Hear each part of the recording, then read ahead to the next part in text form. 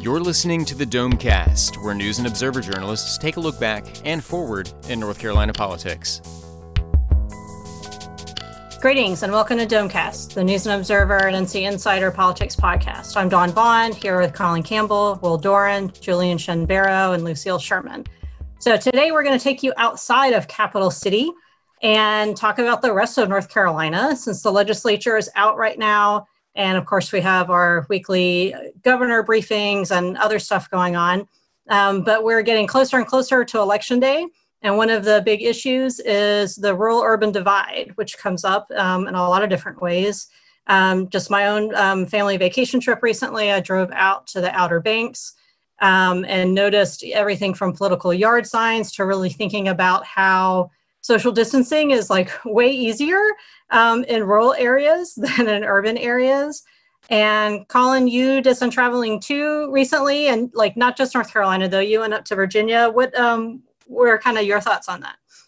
Yeah, it's interesting. So it's fun to just watch the campaign signs too. You know, I don't know how much of it's the pandemic year and how much of it is just a lack of interest that we saw in 2020. But if you remember 2016, you go into rural areas, you see Trump signs everywhere. I saw only a handful of them driving up towards southwestern Virginia through some of the rural parts of Surry County and across the Virginia border into Grayson County, Virginia, and the same going sort of north to a couple weeks ago, going into Warren County area and Vance County.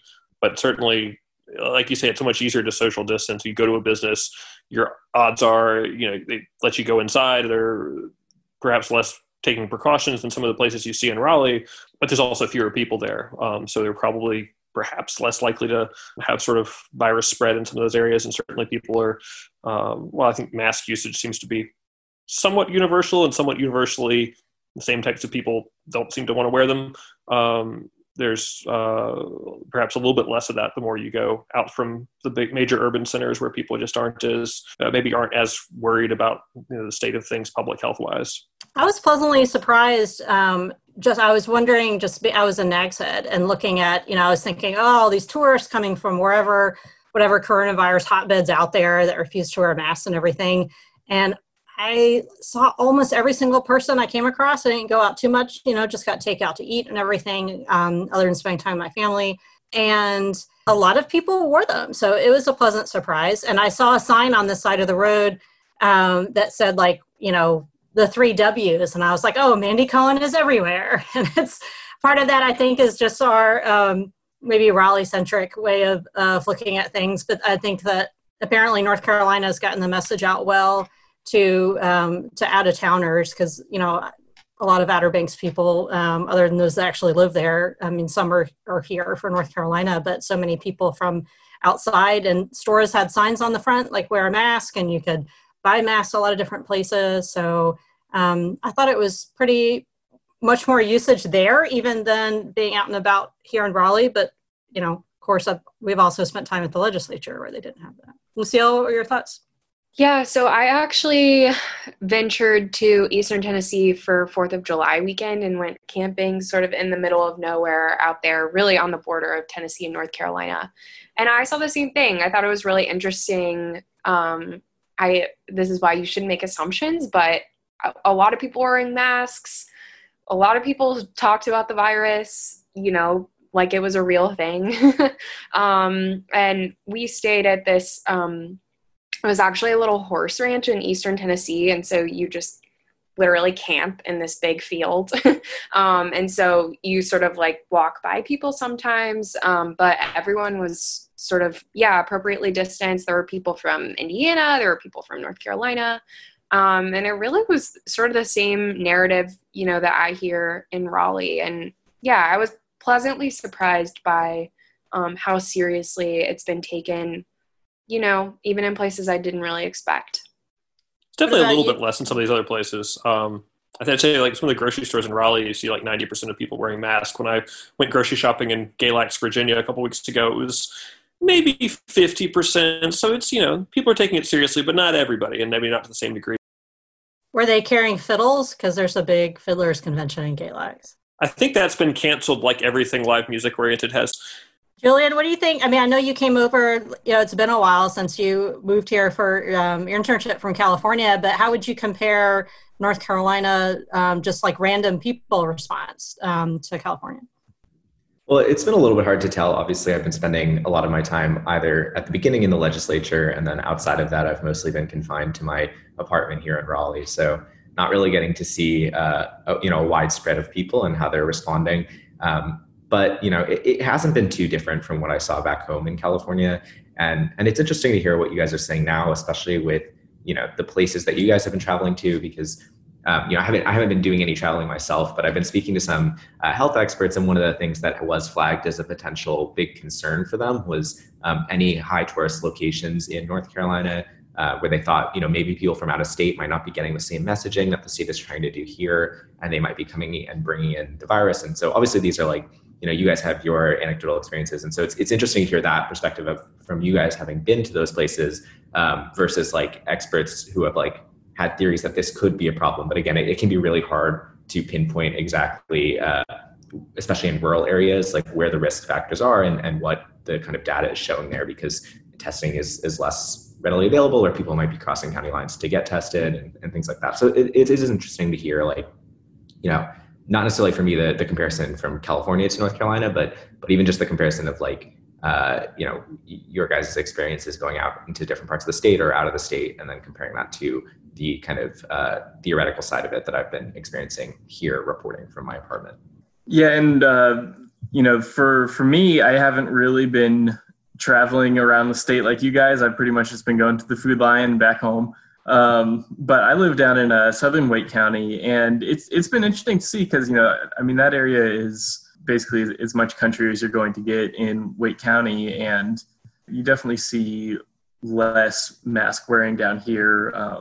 My neighborhood doesn't have trash pickup, so I got to take my trash to the dump. And, when you go there, you don't really see pretty much anybody wearing masks, in the grocery stores. And, when you're going to pick up your sandwich at Jimmy John's or whatever, it's not quite as frequent as you might, as people who are living like in downtown Raleigh or Durham might see it. So, even within the kind of bigger, more populated areas, it differs here. Obviously, politics is connected to everything. And, like I said, this area where I am, there's not a ton, or I shouldn't say there's not a ton. There is probably the majority of people still wear masks, but it's not the 90% that somebody mentioned earlier. And also, like, the area where I live is probably going to be, the most competitive legislative seats here in the Triangle next year, with both Sidney Batch and Sam Searcy, who are Democrats who won in 2018, facing, pretty well-funded and competitive challenges from the right, with Republicans looking to take that back. But kind of on this theme, Dawn, of looking outside the big major areas of the state, when we do look at the races for the legislature next year and who's going to control the legislature, it is not really all that much in Wake and Mecklenburg counties like it was in 2018. 2018, you really saw a focus on the suburbs around the big cities. But this year, if you're looking at the money and if you're talking to the insiders about what's going to be competitive, it's that southern Wake County area a little bit, but it's more so like the Triad and Fayetteville and Wilmington and, places like Alamance County, Pitt County, that are not the big city suburbs, a little bit more ex-urban areas. So I imagine that I will be doing a whole lot more traveling around the state as the election heats up, as will everybody else on this team, as we try to figure out what's going on in those other areas of the state that are probably going to end up influencing our politics for the next couple of years. I think it'll be interesting to see how these campaigns spend their money, because people's just daily habits have changed, So is the money before on events? Is it TV advertising? Is it just digital advertising? And like, where are people that they're looking for, and do yard signs matter if it's not on the way to and from Food Lion? The only yard signs I saw like going, just straight out east were, I did see some Forest signs, and they were in the same yards as Trump signs. So I would see like Forest and Trump, and really just a couple. And that was it. Like nothing else for anybody else. It looked like it does like all the time. I passed the same, antique resting fire truck that's in this yard that I look for like every single time. And some of the areas where the greenery is taken over some of the buildings, and they're still there. And I took a sidetrack to is it Tyrell or Tyrell? I can't pronounce all our counties, because going by, I've always wanted to drive through the downtown there. Anyway, they've got some really cool houses, and the courthouse is cool. And it's just kind of neat to see I spent a lot of time in small towns when I lived in Virginia, but not as much living in North Carolina. So it was cool checking out things in the state. And I think one of the things with the beach that I saw, people did not have masks on when they were outside. And maybe that's some of the freedom. I think that people are on vacation and they're with their family unit. And if they're outside, far enough away from people, they don't feel as worried. And then if you live in a rural area and you're with your own family unit or your neighbors and everyone's business, then, you're less concerned than if you have a family member in one of these, congregate care facilities. And I think that maybe brings it home more. So I don't know if you guys have thoughts on that. And then also with the school reopening and the differences with the urban versus rural on what your options are for virtual learning or in-class learning. And I think I'm a Wake County parent myself, and there's no great answer that's going to please and fit every teacher and every parent and every kid, and keep you from ever getting sick and all these other factors. So what do you guys think about that? So what I've been seeing, just in terms of which counties are doing what, there's a little bit of sort of a partisan urban-rural split. I mean, certainly the urban areas have all elected to go, at least starting the year, with online virtual education. And then rural areas are sort of a split between some of the conservative rural counties that are led by Republicans have opted to go back into the classroom earlier than some of the others. But then there are others like, I think, Rockingham and a couple other fairly red counties that have decided they do want to start the year off with online learning. And I don't know, some of the different, maybe just the case numbers that each county is seeing. Certainly if you look at the county by county map, there's a big difference in some of the per capita case numbers that I think the public health authorities at each local level is monitoring. And that may give some more flexibility than others in terms of how they decide to start the school year. But it's a little bit hard to put it in a partisan bucket, even though I think it is safe to say all the places that lean to the left are more likely to have online learning than some of the conservative ones, but they're certainly not all in the same boat. Yeah, and that might be tied to money too. It's easy to say if you are able to do your job remotely versus your boss told you you're, going into the office versus what your internet connection is. Even in our own, we're doing this via Zoom today, and Colin lives in Wake County, and his Wi-Fi dropped. So obviously that's going to happen with kids and everything else and devices. And what if someone has 4 kids, or do you have 4 computers? How is this all going to work? There are a whole lot of parent Facebook groups that are freaking out about this. And there's really no answer that's going to please everybody. Hopefully there is some sort of consensus about the greater good of all students and health and public education. But maybe I'm a little Pollyanna on that. I think, Dawn, one kind of ripple effect of all of this is we could see increased attention on broadband issues. Anyone obviously who has been following the General Assembly the last few years, you've seen that come up, but it's sort of been a niche issue, and there's a little bit of lobbying on both sides, but it's not really something that the broader public seems to really, really care about or know a ton about. But now, if you're going to see a lot more schools, particularly in rural areas where there are broadband deserts where there's just no internet, even if you want to have internet, you can't get it. I wouldn't be surprised if you saw an increased push at the legislature for fixing some of those issues. It makes sense, if you've got all these kids who are having to go to school online and, they can't, or, they have really spotty internet at home, or, it's just going to really bring that issue to the forefront for a lot of families that had never really considered that before. Yeah, in this past session, they're using some of the, I don't know if it's coronavirus money or something else, to start a new grant program for satellite internet providers. Apparently, like Elon Musk's company and some others are looking at expanding their network so that it's better service you get via satellite than the old, just subscribe through like a Dish Network type thing. And that's, I think, considered pretty key to this sort of last mile situation. Because if you get in these rural areas, if you're in a fairly densely packed town, even if it's only a town of like 200, 300 people, which was where I was at in Fries, Virginia a couple of weeks ago, tiny town, but I had decent internet service while I was in the town, go outside the town and my cell phone doesn't work. And I think most of the people who like live on a country road and they're miles from the nearest house have a hard time getting a wired internet connection in. So the legislature's hope is that by essentially giving an incentive for the satellite internet companies to sign up more people in North Carolina's most rural underserved areas, that they can try to help some of these people out, at least as a, maybe not the fastest connection in the world, but at least something they can work off of for the next 6 months, a year, however long we're dealing with this stuff. Yeah, and actually I tuned into a U.S. House congressional hearing in June, I believe it was, and Mark Johnson, who's the superintendent for the North Carolina schools, he was testifying at this, and one of the major concerns that came up at this hearing for kind of generally among U.S. lawmakers, but also that Mark Johnson was speaking about, was this broadband issue, and especially how access will be provided for rural areas and kind of made available to all students when we're looking at potentially online classes. And some ideas were kind of thrown around at that hearing. One of the ones I remember is, being able to drive out kind of access points for people, where you drive out like a bus or something like that has like a virtual kind of Wi-Fi access that people can all tap into.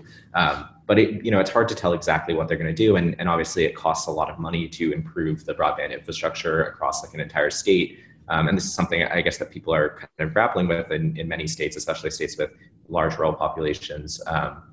So it'll be interesting to see what people do.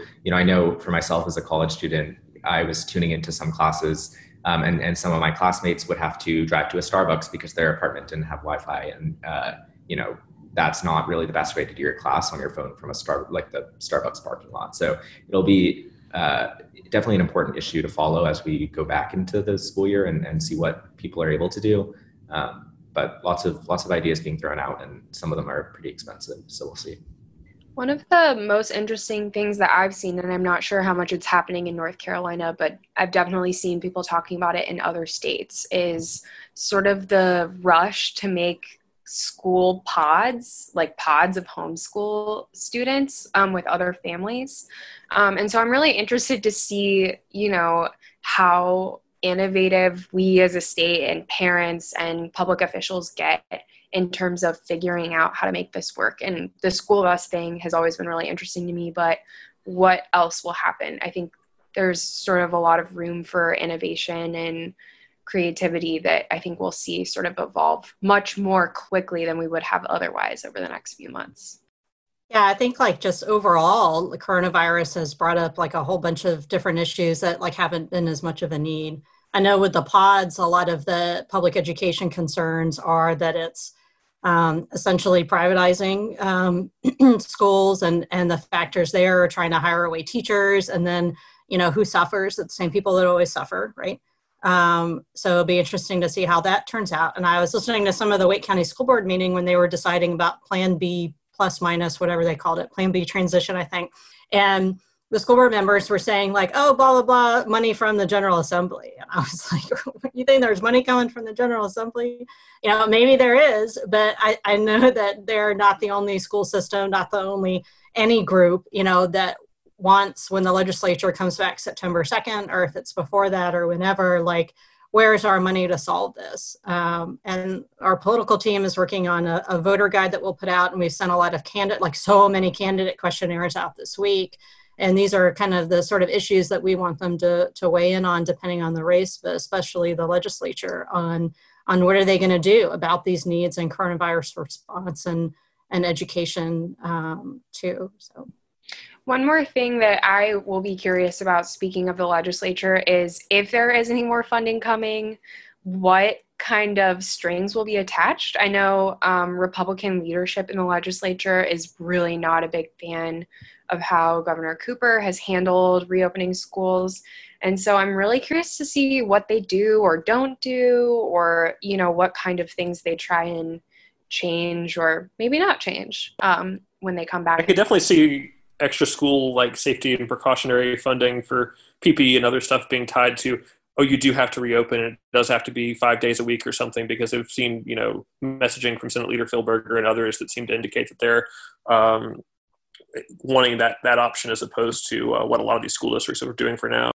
Yeah, I'm sure everyone's plan will say that they're doing the best for kids, and we'll see where they can find the middle ground on that. And I'm sure we'll get some sort of, extra surprise in any of these bills that people just have to deal with, because that's just how our state government works. So also, I'm not a parent, but a quick shout out to all parents who have had to make choices and sort of grapple with how they're going to make this happen, because it sort of feels like there aren't a lot of great options.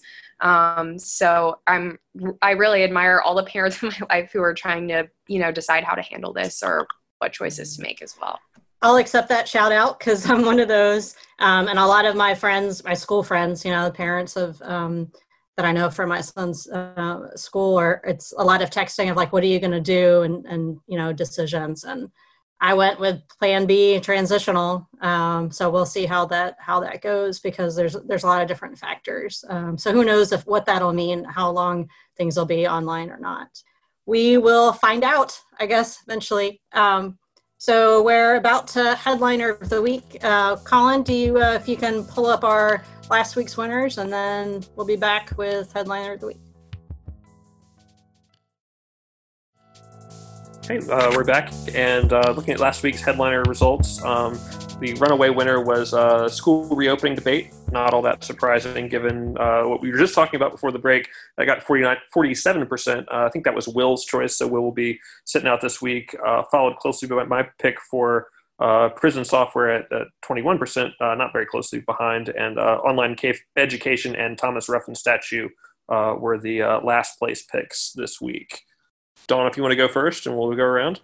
All right, I guess I'll have to come up with a headliner very quickly. I'm going to say out-of-state visitors who have heard or found out about Mandy Cohen's Wear, Wait, Wash and actually followed that. So I'm going to say tourists following the 3 W's. That's my headliner of the week. Lucille, what you got? Yeah, I'm going to say I'm new to North Carolina, so I don't know a lot about, sort of this controversy, but UNCW professor Mike Adams, who was found dead yesterday. Our higher ed reporter Kate Murphy has been doing a lot of really close reporting and has done a really great job of handling this topic. So I think that's definitely the headliner of the week. I've been reading a lot about it and have been glued to Twitter to see what people have to say. All right, Colin? I'm going to go with the bar exam controversy. My Twitter has been blowing up with this since I wrote about it earlier this week. People who want to be licensed as attorneys are supposed to take the bar exam next week, and that's usually a big affair where hundreds of them sit at this big building at the state fairgrounds, and they're there all day, and they have to take all these hard questions related to the law, and there's a lot of concern that it should be canceled or postponed this year for the obvious reasons of coronavirus. The the Board of Law Examiners is saying they're doing enough precautions. They're going to require masks, going to have people seated 6 feet apart, and they think that's enough. A lot of the people taking the bar exam are worried about it. I've even talked to some who have said they're taking out life insurance because they're so worried they're going to get sick from being in this room full of people all day long. And so far, it has not been canceled, even though Governor Cooper said during a news conference that he has concerns about it. So we'll see if that changes between now and middle of next week, but certainly got a lot of debate going on in the legal community over the bar exam. I would think people have life insurance anyway, if you can. If your job provides it, you should. One would hope. I mean, certainly there are a lot of risks we take on in life beyond just the virus. Yeah, it's a good idea. Okay, Will, you won last time, so you're out this week. Julian, that means you're up. Yeah, well, Will will still get featured in this one because I'm going to go with Will's story for my headliner of the week on NC prosecutors keeping a Black Lives Matter protester off of a jury. And his story is really great. You should go read it. It's really dives into how race and bias can factor into juries, and especially how other states have had legal challenges that have been successful to get a new trial when there's accusations of it being racially biased in jury selection, but how that has not really happened in North Carolina. So. All right, so y'all can vote in our, usually around the time that we post, check out the Twitter poll at Under the Dome and we'll retweet it. So I'm Dawn Vaughn for Lucille Sherman, Colin Campbell, Will Doran, and Julian Shenbera. We'll talk to you next time. You've been listening to the Domecast, a production of the News and Observer and the Insider State Government News Service. You can keep up with the conversation by reading Under the Dome in the daily print edition or online at newsobserver.com. The Insider is found online at ncinsider.com.